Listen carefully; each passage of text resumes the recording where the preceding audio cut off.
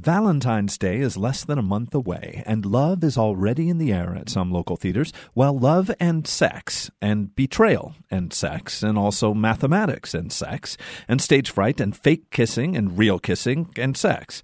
Sound fun? Let's start in Ross in Marin County, where the Ross Valley Players have just opened a run of Lauren Gunderson's surreal 2010 drama, Emily, La Marquise du Châtelet Defends Her Life Tonight. It's an unwieldy but intriguing title for an intriguing but unwieldy play. The true story, sort of Emily du Châtelet, an 18th century mathematician, physicist, and philosopher who scandalized French society by becoming the lover of the famous playwright-adventurer Voltaire, and challenged scientific assumptions by writing papers finding fault with some of the most esteemed thinkers of her day. In Gunderson's poetically convoluted version, the play's heroine has just died.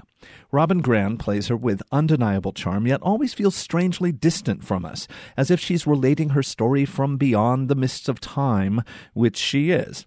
The script is written that way. Offered a chance to relive her life, possibly even getting to finish her life's work this time, a book describing the life force as a mathematical equation, Emily finds that actually touching these memory people she encounters leads to a nasty electric shock. Nice sound effects, by the way.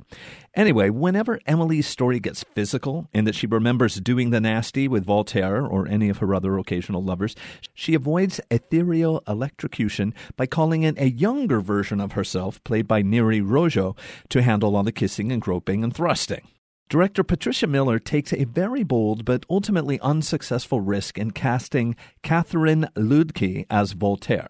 Ludke, a first-rate actor, does everything she can, but the choice doesn't work, taking an already over-analytical, over-complex story and pushing it even further from the grasp of the audience's emotions. We want to feel for this brave, intelligent woman, Emily, but she never seems real enough, despite Grant's best efforts to make her so.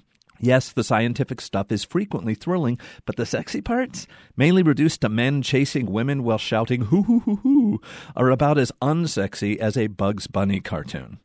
Considerably sexier and considerably more convincing is Sixth Street Playhouse's production of Sarah Ruhl's Stage Kiss, directed with welcome farcical fury by Marty Pistone. It's definitely easier to wrap one's head around this one, but only so much. As written by Ruhl, the story of stage actors in love is so oddly structured as to require constant audience effort to absorb what's happening some of the time. Structured as a play within a play, followed by another play within a play, Stage Kiss gives us two ex-lovers, he and she, played by Edward McLeod and Jennifer Cote. Both he and she are actors thrown together in a very bad 1930s play called The Last Kiss. The other actors in the play within a play are a delightfully underachieving bunch, played by Rusty Thompson, Lydia Revelos, Abby Lee, and Tim Niffen, all of them guided by a woefully unprepared director played by Molly Boyce. Stage Kiss, as promised in the title, contains a whole lot of kissing, some serious, some very, very funny, and it's entertaining to watch the way fake kissing can lead to real kissing, then back again.